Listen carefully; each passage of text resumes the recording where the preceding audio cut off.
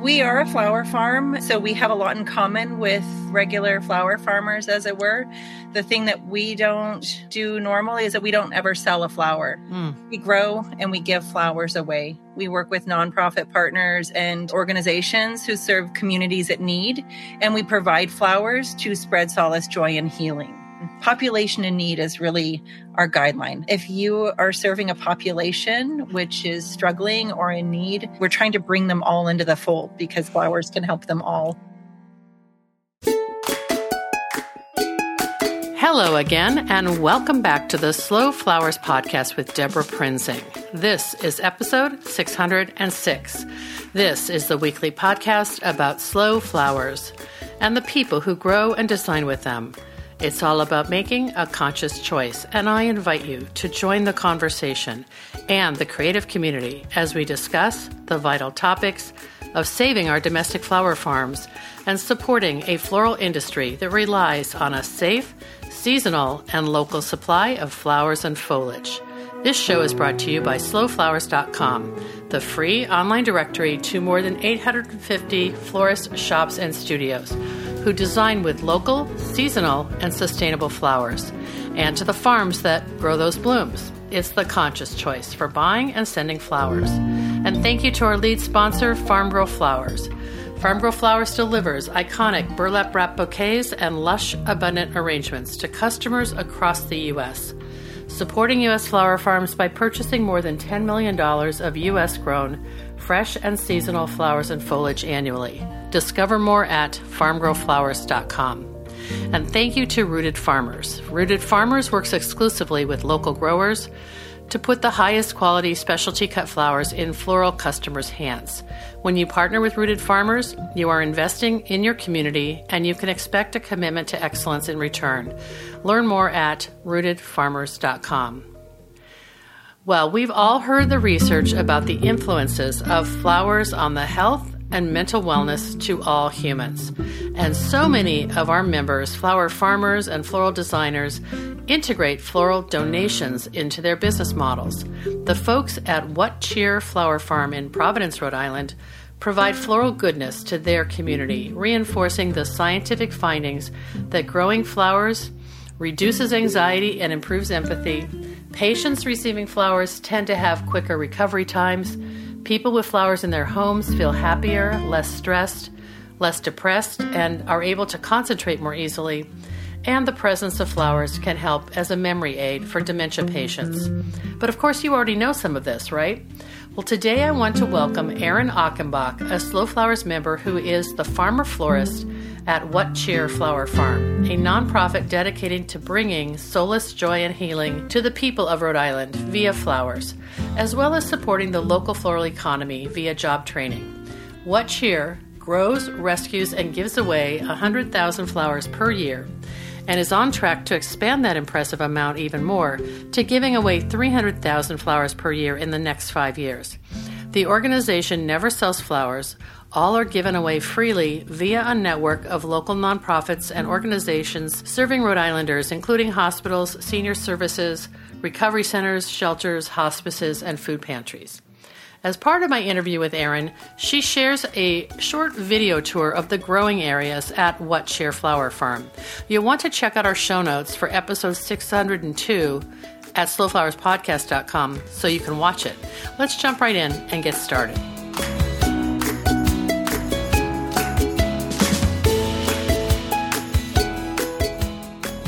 Well, hello, everybody. Welcome back to the Slow Flowers Show today, and I'm so excited to welcome Erin Achenbach of What Cheer Flower Farm. Hi, Erin. Hello.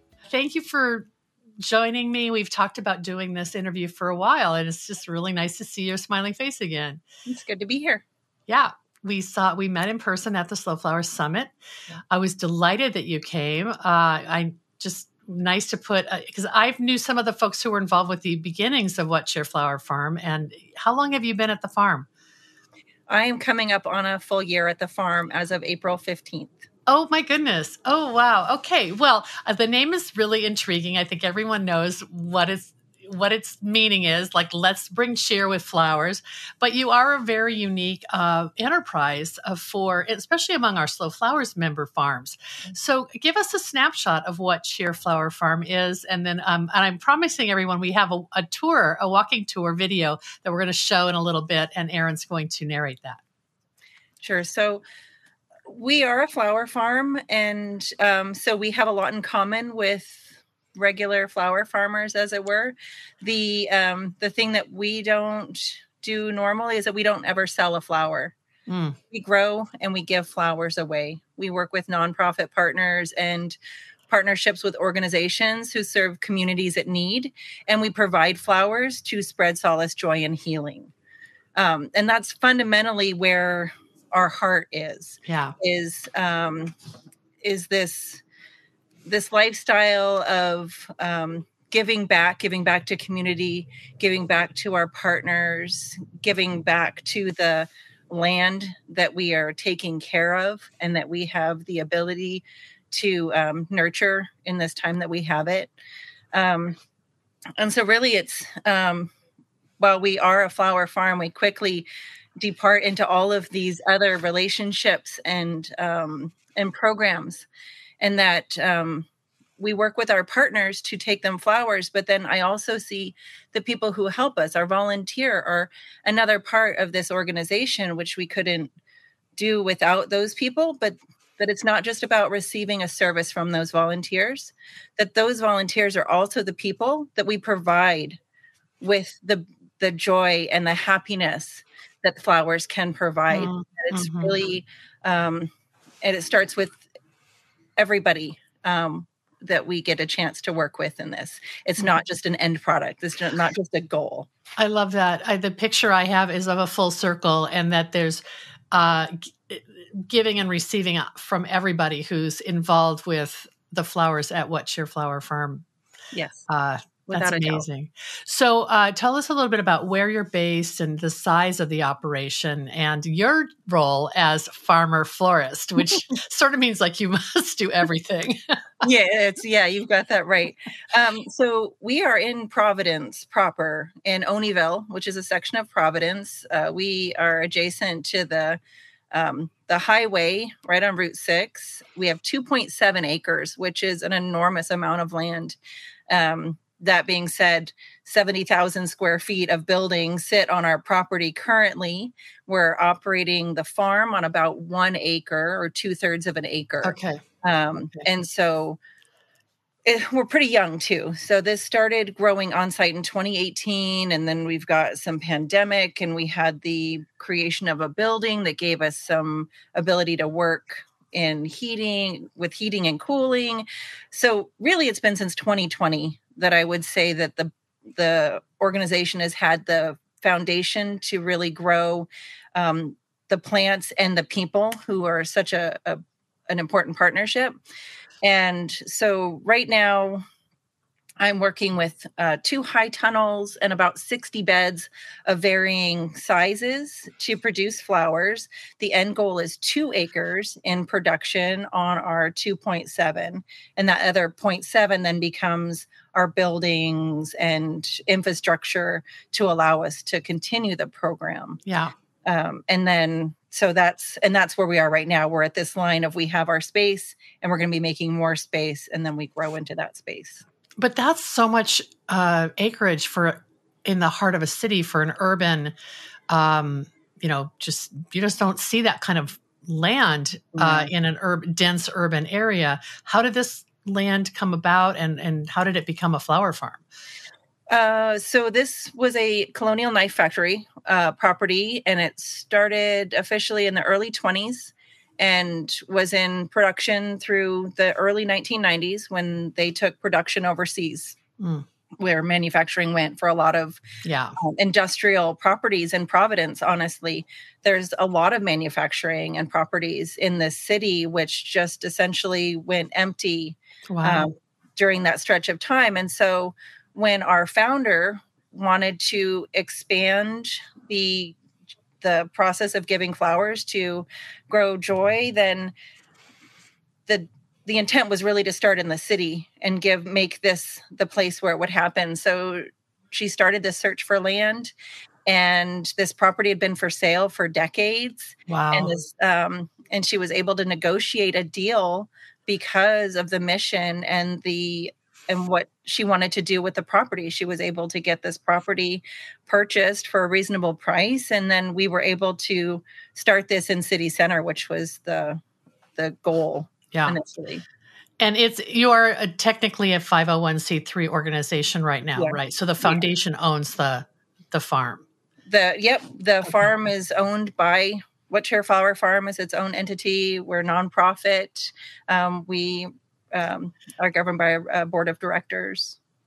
It's so interesting too, because I'm sure it was a really depleted, neglected, the part that you could possibly grow on, not where the buildings are, but just the parking lot. So every place that we grow on currently was parking lot. So part of what is happening is we have the old factories, which are in the process of coming down, and we're doing the remediation for that part. The entire site is a brownfield site. So they started with taking up parking lot because that was the easiest thing to do first, right? And they push all that to the side, and then we do what's called a cap.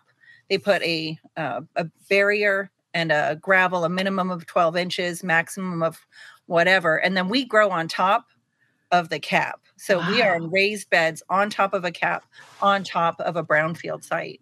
Oh my goodness. Yeah. And people will see the raised beds when we show the video. I watched it yesterday, and I thought, oh, how cool. They're berming their rows. But there's a reason for that. In addition to you built up the soil, it was just to not be growing in toxins. I don't really know what brownfield is. I'm assuming it's some chemical terminology. So it has been, there are chemical levels which are tested by the state. And when they came in to test this site, because of the activities that they did in the buildings, and then they used a lot of asbestos to cover floors and essentially everything back in the day, because it was fire resistant. So because that exists in the building, and because of the chemicals that could have been present in those factories, the site has been deemed contaminated. Right. And so then the brownfield site is really our limitations then with what can be done. So the other thing that should be said is this 2.7 acres, while everybody's like, oh, you could do so much, we actually can't, this could never be used as a residential property. Wow. This is limited by what can be done now and moving forward. So the options were really parking lot, which is what most of the neighborhood wanted to do with it, or a flower farm, I guess. Yeah. And I'm supposing you could never grow food there either. Agriculture, something that would be consumed. Well, so that's what the cap is doing for us, right? Okay. The cap is the barrier from what the soil on the site contains. And the cap provides the barrier that allows us to then put our soil on top and grow. Wow. And so as I've come to understand it, there are some limitations. If we were going to grow it, like say a deep-rooted tree, those roots are going to access most likely below the cap. Right. That could become a problem. But there are sites in Providence who are using these techniques, who are growing food. Oh, wow. In these raised beds, because again, those aren't mixing. Right. And that's kind of the goal of the cap, is that we're not moving that soil away, and we're not working in that soil and providing a dangerous situation for anybody on site. Yeah. Well, that's promising, because my ears perked up when you said there are a lot of these, empty factory sites. And so you're demonstrating what could be done. And it sounds like some other agricultural groups are trying to reclaim this land for, their enterprises too. So, promising, changing the landscape for sure. Yeah. Erin, the giving away of bouquets is so interesting, because there are other organizations that I've, featured or interviewed or met around the country who do this sort of, giving away of bouquets, like after events and all. And what my observation is, either they're just grassroots, or if they're associated with a nonprofit, the number one challenge that I've found, there's no shortage of volunteers who want to make bouquets and do the deliveries. It's getting the flowers and having to go to grocery stores or going to weddings and event designers and get the leftovers. You've eliminated that big hurdle because you grow the flowers you're giving away. And that is a unique model. I'm sure there are a few other farms doing this, but I love that kind of supply of flowers it's not as big of an issue for you, right? And as long as you can get them planted and harvested. So in the greater scheme of things, while we do grow the flowers to give them away, and that is what we will do with the 2 acres, our intent really is to also address some of those other issues and the greater problems within the floral industry. And it's the waste and our connection to the waste stream, and then these short lifespans that flowers have. So in addition to growing, we are then also getting flowers from gleaning operations, whether we're working with a farm who has a pick your own, who lets us come in at the end of their season when it doesn't become financially viable for them to open. We are working with florists and funeral homes because there's a lot of need to see these flowers not only serve more than just one use, but then be responsibly taken care of. That how many pounds of floral waste are we going to put in a dumpster and not address the needs of a responsible waste stream solution? Okay, great. That is something we are doing that is an integral part of who we are. And we do go to the grocery stores and things like that, also because of our climate and our season, right? So we can do so much in a high tunnel, and we can do so much in a field, but we're in Providence, Rhode Island with a zone 6. And you're right. we're still, if we lose those, we need to have those volunteers be involved and create this. I don't want to ever stop giving flowers because we can't grow it. That's another one of my beliefs, is that in these seasons where people could really use a flower like this is the season when we should do whatever it takes to maintain this program. Oh, okay. That makes a lot of sense. So in a way, it's a hybrid model that allows you to have, your giveaways year round. Yes. That's true, because you just had a big Valentine's Day promotion, and I'm just curious that you must have had to work with flowers that you didn't grow yourself for Valentine's Day. Yeah. We don't have anything really in production. Our eucalyptus was able to give us some greens and some Dusty Miller, but largely it was with grown stems, which were brought in, recycled, or that donations made possible. And where usually we're using a volunteer base and they're making flowers and then we're giving them to our partners, it turned it on its head. And our partner organizations brought in their clients, and the clients who typically receive our flowers made the bouquets. Oh my goodness. They got to be in this room as a group working together to make the flowers. And then our volunteers became the teacher that day. So they got to teach what they had learned to our partner organizations, and everybody got to see a different face. And it was public facing that day with media and other invited guests. And largely what we do here, it's kind of invite only. You have to sign up for an orientation or be a volunteer or be an organization invited to the property. We don't have open hours. So this was kind of the little glimpse into what we do on a day-to-day and kind of mixing it up. And we were able, in roughly 3 hours, we made over 600 bouquets with individuals who never made a bouquet before. Wow. What kind of agency was it that you were working with, or what's the range of agencies or partner organizations that you work with? So, we brought in adults with differing abilities. We bring in the associations with people with an elderly or an aging population, youth organization like high school level, who are in adaptive programs, whether that's a mental or a physical.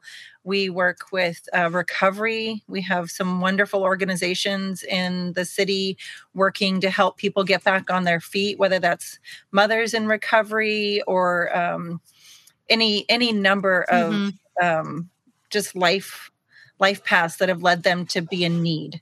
Right. So we don't, population in need is really our guideline. And veterans homes, hospitals, if you are serving a population which is struggling or in need, we're trying to bring them all into the fold, because flowers can help them all. I couldn't agree more. That's beautiful. Well, before we jump into the video, I want to hear about your path, Erin. How did you come to this job? What was your path to flowers? Because you're just coming up on your 1 year anniversary. So give us a little glimpse to like your journey. So I actually was born in Montana, raised in Portland, Oregon, or just outside. I spent my entire youth out in the woods and being in nature, horticulture in high school. Always had a connection with agriculture, horticulture, the living world, as it were. And then I've had, varying life choices, which have led me to be a chef and a saddle maker and working in retail and a number of things. And most recently, I was managing a nursery for Lowe's in Connecticut, where my farm is that I live on. And a friend of mine gave me a call. I'd been there for 5 years. I had a 3-mile commute. Things were very comfortable. And she calls me up and she said, there's a farm in Providence that needs a farmer. And I was like, that doesn't sound right. And then she said it was Oneyville, and I had experience in Oneyville a decade ago, and that was not where a farm would be.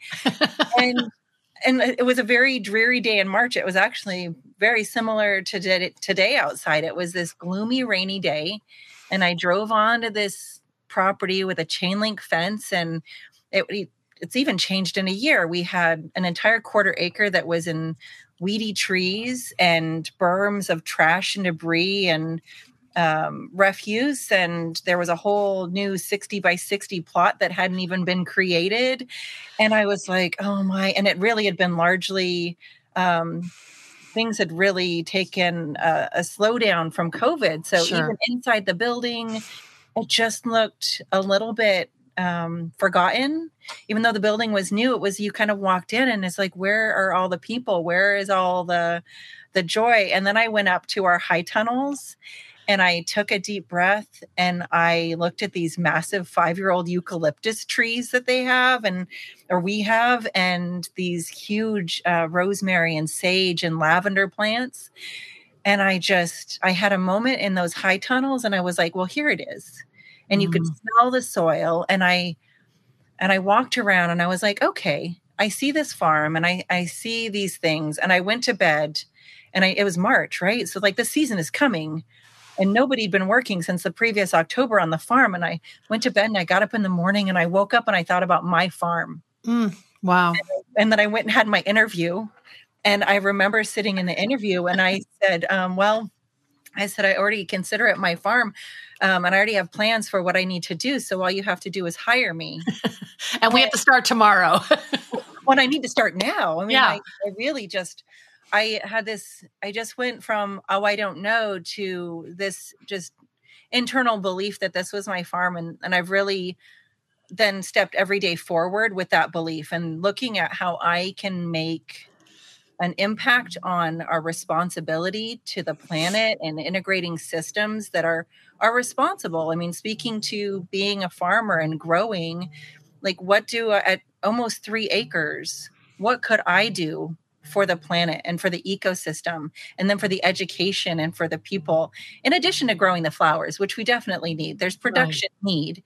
And then there's how do we do it in a way that does better for the people on the planet. Wow. So what is your farm in Connecticut? Is that more of your personal, vegetable patch? Or? Well, that's where I tell people I like to, where I feed my animals my paychecks. Got it. Okay. Lots of homestead. And it's a homestead is exactly what it is. It's 13 acres. I have about 6 acres in wetlands. And so I consider myself like kind of a facilitator of keeping those areas happy and looking out for all the invasive species and doing my part to make that better. And I have an 8-year-old son who I really feel strongly about bringing up, connected to the planet and with responsibility about where his food comes from. Yeah. And so that was my goal my whole life, was to live on a farm. Mm. So that farm is sustaining my needs as a human, but just happens to be conveniently 30 minutes outside of Providence, allowing me to work at a farm. Right. In it's kind of nice. It's kind of nice. You don't go home to as many chores. They just stay there in Providence. Yeah. You've got staff and volunteers who hopefully help you run that beautiful operation. Wow. That's amazing. I love it. And it's almost like you've tried to give your son that immersion in nature that you recalled and described from your own childhood. So that's beautiful. Yeah, without a doubt. Well, let's look at the video, and I'll just turn it on, and we can kind of there's no sound to it, so we'll just talk our way through it. It's about 8 minutes, folks, and then we'll wrap up. I will just go ahead and turn it on right now. So you shot this not too long ago, Erin, right? Yeah. So what you're seeing here is as if you were a car. You can see our parking to your right. You would see. This is the newest field, and this is the prototype for how the rest of our fields will be made going forward. Standardization is something that I've kind of tasked myself with. So these are 2 sets of 10 rows each, 25 feet long, and it's bordered by a hedgerow on the front and back. And then additionally, our whole property will be bordered by a hedgerow. What you're seeing there is we put in somewhere in the neighborhood of 5,500 bulbs in the early December, after we pulled our dahlias. So it looked like those were some tulips poking up there. Daffodils, alliums. Then you're looking back, that's our 1/4 acre straight ahead that we had weed trees on that we pulled down last April and May, which will move into a deeper rooted shrubs this year. The barn is the blue thing you see there on the left. That's a pollinator planting with just a riot of things in there. Is this the new building that was added? That's the 2020 build of our barn. That's where our offices are, our volunteers are. And this is the factory that you're seeing. This is the 70,000 square feet of buildings that'll be coming down starting in April. Oh, I see the chain link fence. So there's some kind of prep totally separate. And on the right there, that was the community garden section. And then in the middle part, we'll have our new buildings, greenhouses, and then the heart of our facilities. And here we're heading up towards the upper and oldest fields on the property. We've got some picnic benches. The maple tree provides us with a lot of good shade. That's our cheermobile. And that is a floral bedecked minivan. I love it. Do you drive that around? Yeah, that's our vehicle for the farm. That's what all of our flowers get picked up and dropped off in. Sweet. This upper, and these, again, like I said, these were all parking lots that you're seeing that we're growing on. This was the available space that could be converted immediately. And in 2018, when they started, there was no running water. There was no electricity. There was no building. This was done like porta potty pushed into the bushes, like hard labor. Yeah. And these are the raised beds, the earliest raised beds. There's some varying widths and heights and numbers of drip tapes. Those are things we're working on. And we're walking up here in to see our high tunnels. And largely we use these season extenders, and there's some perennials that we can't grow in our zone 6 climate. That's how we get our overwintering eucalyptus, our lavender, our rosemary, cressbidia, gomphrena, snapdragons. All of those things are made possible in those high tunnels without any, they kind of just do their own thing. Right. But we get a lot of residual heat because there's so much gravel. So even though I don't think that our zone 6 really is the same as, say, a zone 6 a couple blocks down the road, we're sitting on a very large heat sink. That's a really good point. You're getting a few extra degrees to your benefit. So we're inside the one of the high tunnels now, and you're still doing that kind of raised berm style planting, right? Yep. And there's our eucalyptus, which we harvest a lot. I harvested quite a bit of it in September, and we just did a trim. I'm going to trim them back a little bit. Those stalks are still a little large. We were fully in the ceiling and we had to cut it before it tried to pop through. So those need to be lower. I mean, but beautiful, mature rosemary and lavender, that lavender there provided us with hundreds of stems. That's wonderful. And Diantha, people respond to that because it's so fragrant. Oh, and it's my celebrity high tunnel. People love it in there. And it's similar on the other side. But they're a little bit far away from the building, so it takes a little bit of an effort. And then that's the oldest section, which, oh God, it's kind of fuzzy because it's a mess. These need to be topped off. So I've got 30 yards of 50-50 compost topsoil coming, and we need to look at the weeds and overgrowth that's happened after years of just being with all these high pressure weeds. So we've got some work to do in that corner. What do you think that you'll ultimately replant there? We're calling our test beds, and we've collected all of our own native seeds and are stratifying them currently in our walk-in cooler. And we'll be testing out native plants as cut flowers to see what kind of effect we can have with those. I think that's fabulous. And we've seen that happen in other regions too. So in a way that truly is a test garden, because you'll share your knowledge and intelligence experience with your volunteers and probably the larger gardening and flower and farming community. Yeah. So our test beds, what we want are, and what I want, so I want to do that 60 by 60 foot bed as a standardization, but as we have our community garden come in, I want to be able to speak to what happens in a 25 foot long bed. And when you take that bed as a community garden member, what does that do for you? Take all of what we've learned and all of our numbers and our knowledge, and then you start there instead of starting it from scratch. Here we are. Let me just stop for a second. The community, so you're going to have plots that people can sign up for and kind of a way to engage the community. Yes, wow. Absolutely. That's exciting. Okay. Give access to this land back to the people who are going to directly be impacted by its change. And that empty space that we just walked out of, that is lovingly called the shrubbery, where we can plant some deeper rooted things. And now we're in the barn. So this is kind of our welcome, our creative station. We have some seating areas, some cubicles, and then really public space. This is where people come in. When you're a volunteer, you're welcome to come in, sit, relax, throw your lunch in the refrigerator. We provide some snacks and some beverages and just a place to be. It's a very comfortable little space. And it's kind of decorated with all the things that dried flowers. I love it. Yeah. And then it's really split into two. So we've got a front half and a back half. And the front half is where we're using for administrative offices right now. And then the back half is floristry. But long term, this really is called, there's my home away from home. And so it's going to be the barn. So it will be a fully agricultural building, but for now it's kind of doing everything. And now you've come back into our floristry section. Yeah, where looks like you've got some starts. We've got some lights on to either hold things over or start things. Our never clean bucket area. Everyone can relate. This room just has to do so much because it's really the only additional space we have that's climate controlled and things like that.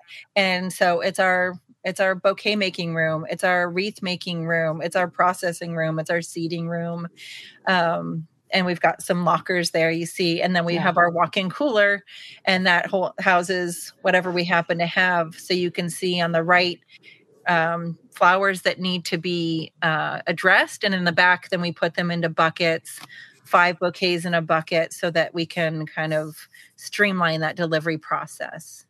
And trying to do everything in a way that minimizes effort, because we are a very small group and everybody's doing a lot. So we try to simplify where we can.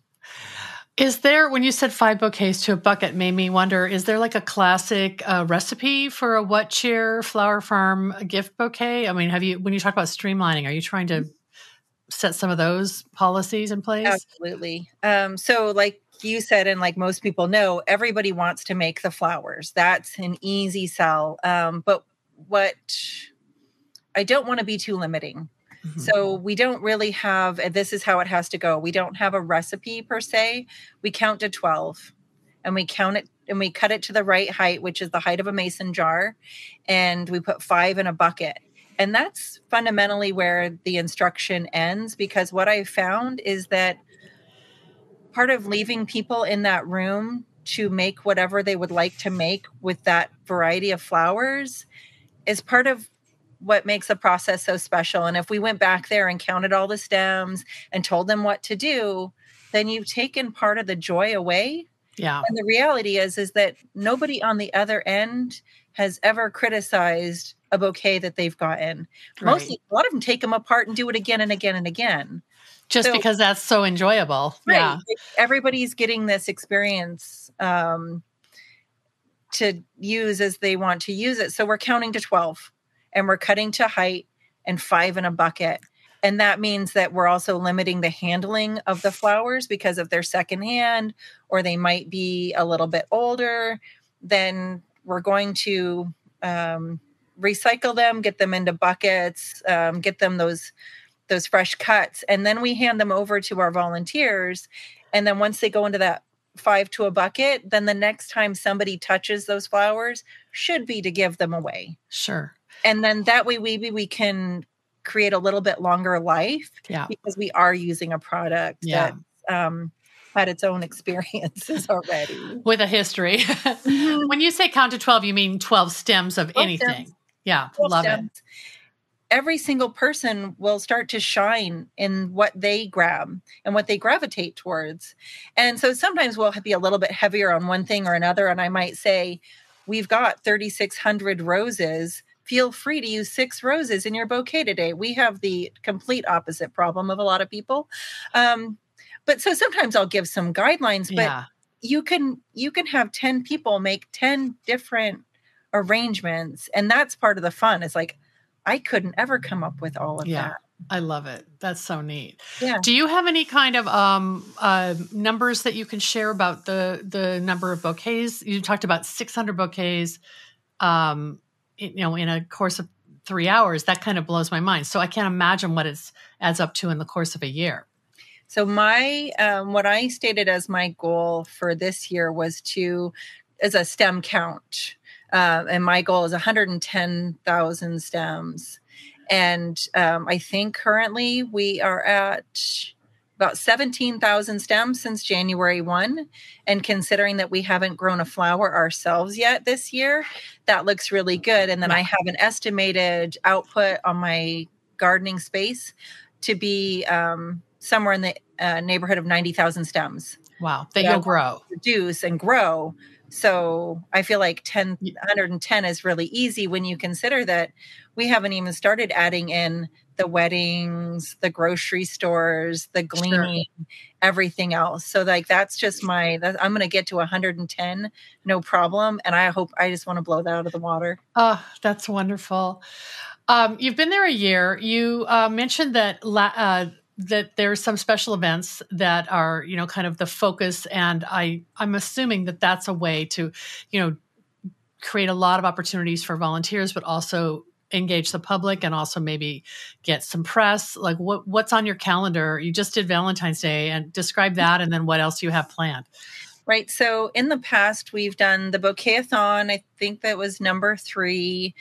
So that's a good kind of middle of the winter thing. And then historically, there's been a festival in August. And what we've really learned is to having that balance of events. And because we're not open to the public, it gives people who are curious the opportunity to see. And then what we're looking at this summer, like I said, we've got demolition coming, which should be done by the end of August or middle of August, but might have the potential to throw a wrench into things. Yeah. We're really looking at how are we going to create that interest and the ability to share the farm to the community at large, and what that looks like. We're not exactly sure on what that's going to be, but it's going to be very potentially a hybrid of the festival formula, where we're bringing artistry, we're bringing people who are creatives to sell their wares. We're bringing in musicians and poets, and we're bringing in curious people who maybe wouldn't have come to this neighborhood of Providence because for a while this wasn't exactly the place you'd go to have a lovely Saturday afternoon.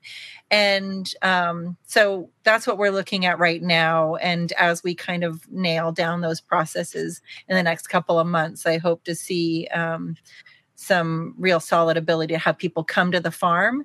And then that's where, when people have been able to come here, that's when I get the call. I say, I want to volunteer, or I have an organization that I think you should partner with, because that's the other half of it. Not just people that we can get to do the work, but then how do we give more flowers?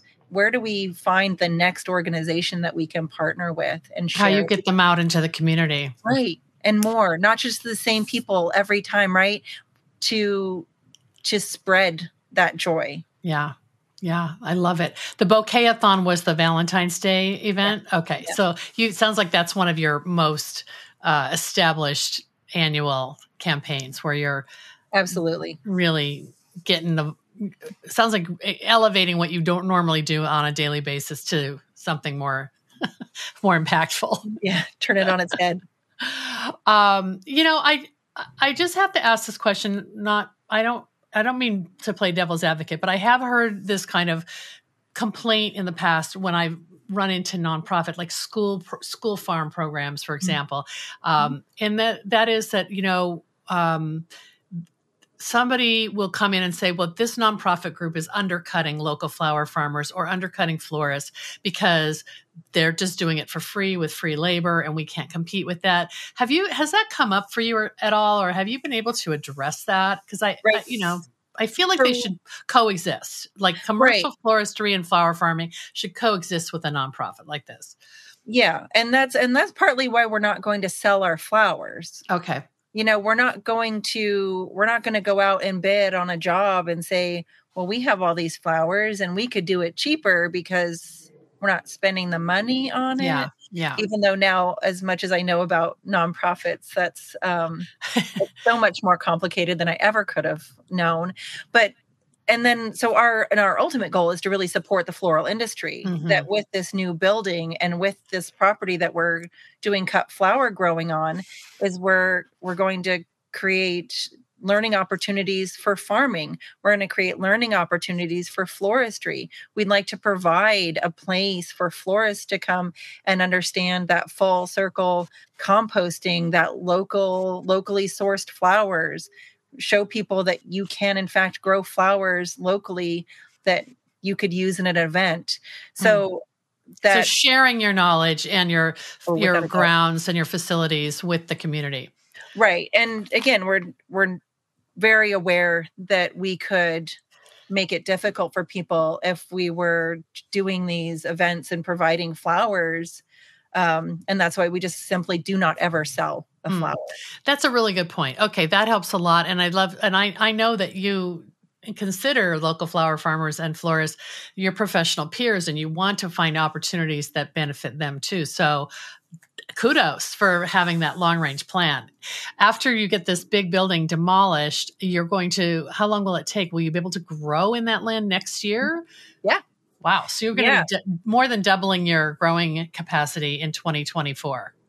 Oh, without a doubt. So the thing about it is my farming is going to explode much faster than the physical buildings will grow. That's more of a 5-year plan in that construction phase. But once they cap it, which is going to be the middle of August, those fields can be created. We can put as many 60 by 60 plots in, and I can be growing on my 2 acres by next year. Wow. That's amazing. Which is wild. Yeah. Get ready, Erin. You're going to need a lot. You have a few key staff members, but mostly you rely on volunteers, right? Yeah, we hire seasonal staff to help us in the farming aspect of it. And as we've realized that there were positions that could carry on, we started with seasonal staff. We've brought them on as year-round staff. And that's really the goal, is that we also want to be respectful and provide opportunities for people to earn a good living and be happy in what they do. So yeah, we'll be growing our staff and Wow. once. Wow, that's amazing. Well, do you have time to grow flowers at your own garden at all, or do you just enjoy them at work? I do some really large scale plantings. I have 2 90-foot wide a double labyrinth that I've created, and some just really big plantings with viburnum and dogwood. My 5 years in the nursery meant there was a lot of stuff that you rescued and brought home. I may have 200 peonies in my yard that had died back to the pot, and they were just going to discard. So I said, well, can I buy them for $1 a piece? And that was fine. Wow. So I've spent the last 5 years filling up my property with some extravagant plantings, which I'll probably be very sorry for in a few years. Oh, that's inspiring. Wow, that's so great.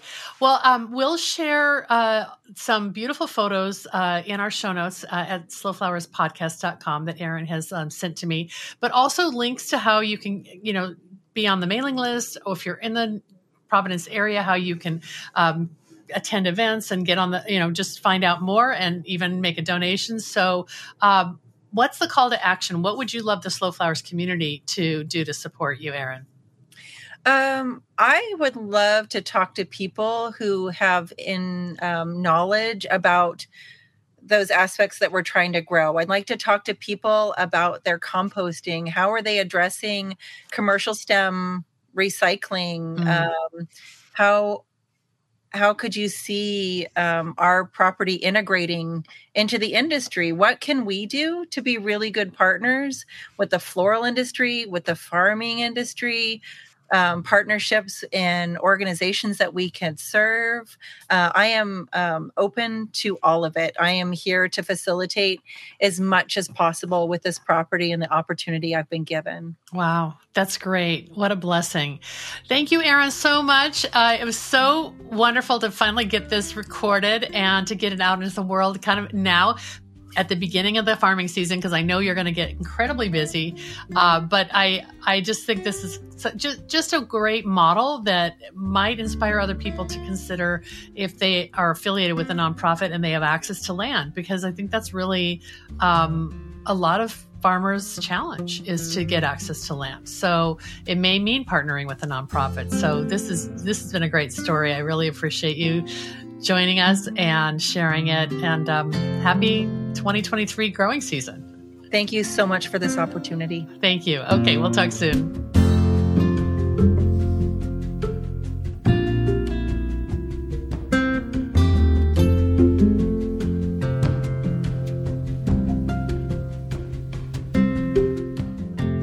Thanks so much for joining me today. I'm inspired and encouraged to learn the many creative ways our Slow Flowers members cause ripples of goodness and make meaningful floral connections through their own communities. Thanks so much to Johnny's Selected Seeds, an employee-owned company that provides our industry the best flower, herb, and vegetable seeds supplied to farms large and small, and even backyard cutting gardens like mine. Find the full catalog of flower seeds and bulbs at johnnyseeds.com. And thank you to Mayesh Wholesale Florist. Family owned since 1978, Mayesh is the premier wedding and event supplier in the U.S., and we're thrilled to partner with Mayesh to promote local and domestic flowers, which they source from farms large and small around the U.S. Learn more at mayesh.com. The Slow Flowers podcast is a member-supported endeavor, and I value our loyal members and supporters. If you're new to our weekly show or our long-running podcast, check out all of our resources at slowflowerssociety.com. I'm Deborah Prinzing, host and producer of the Slow Flowers Show and the Slow Flowers podcast.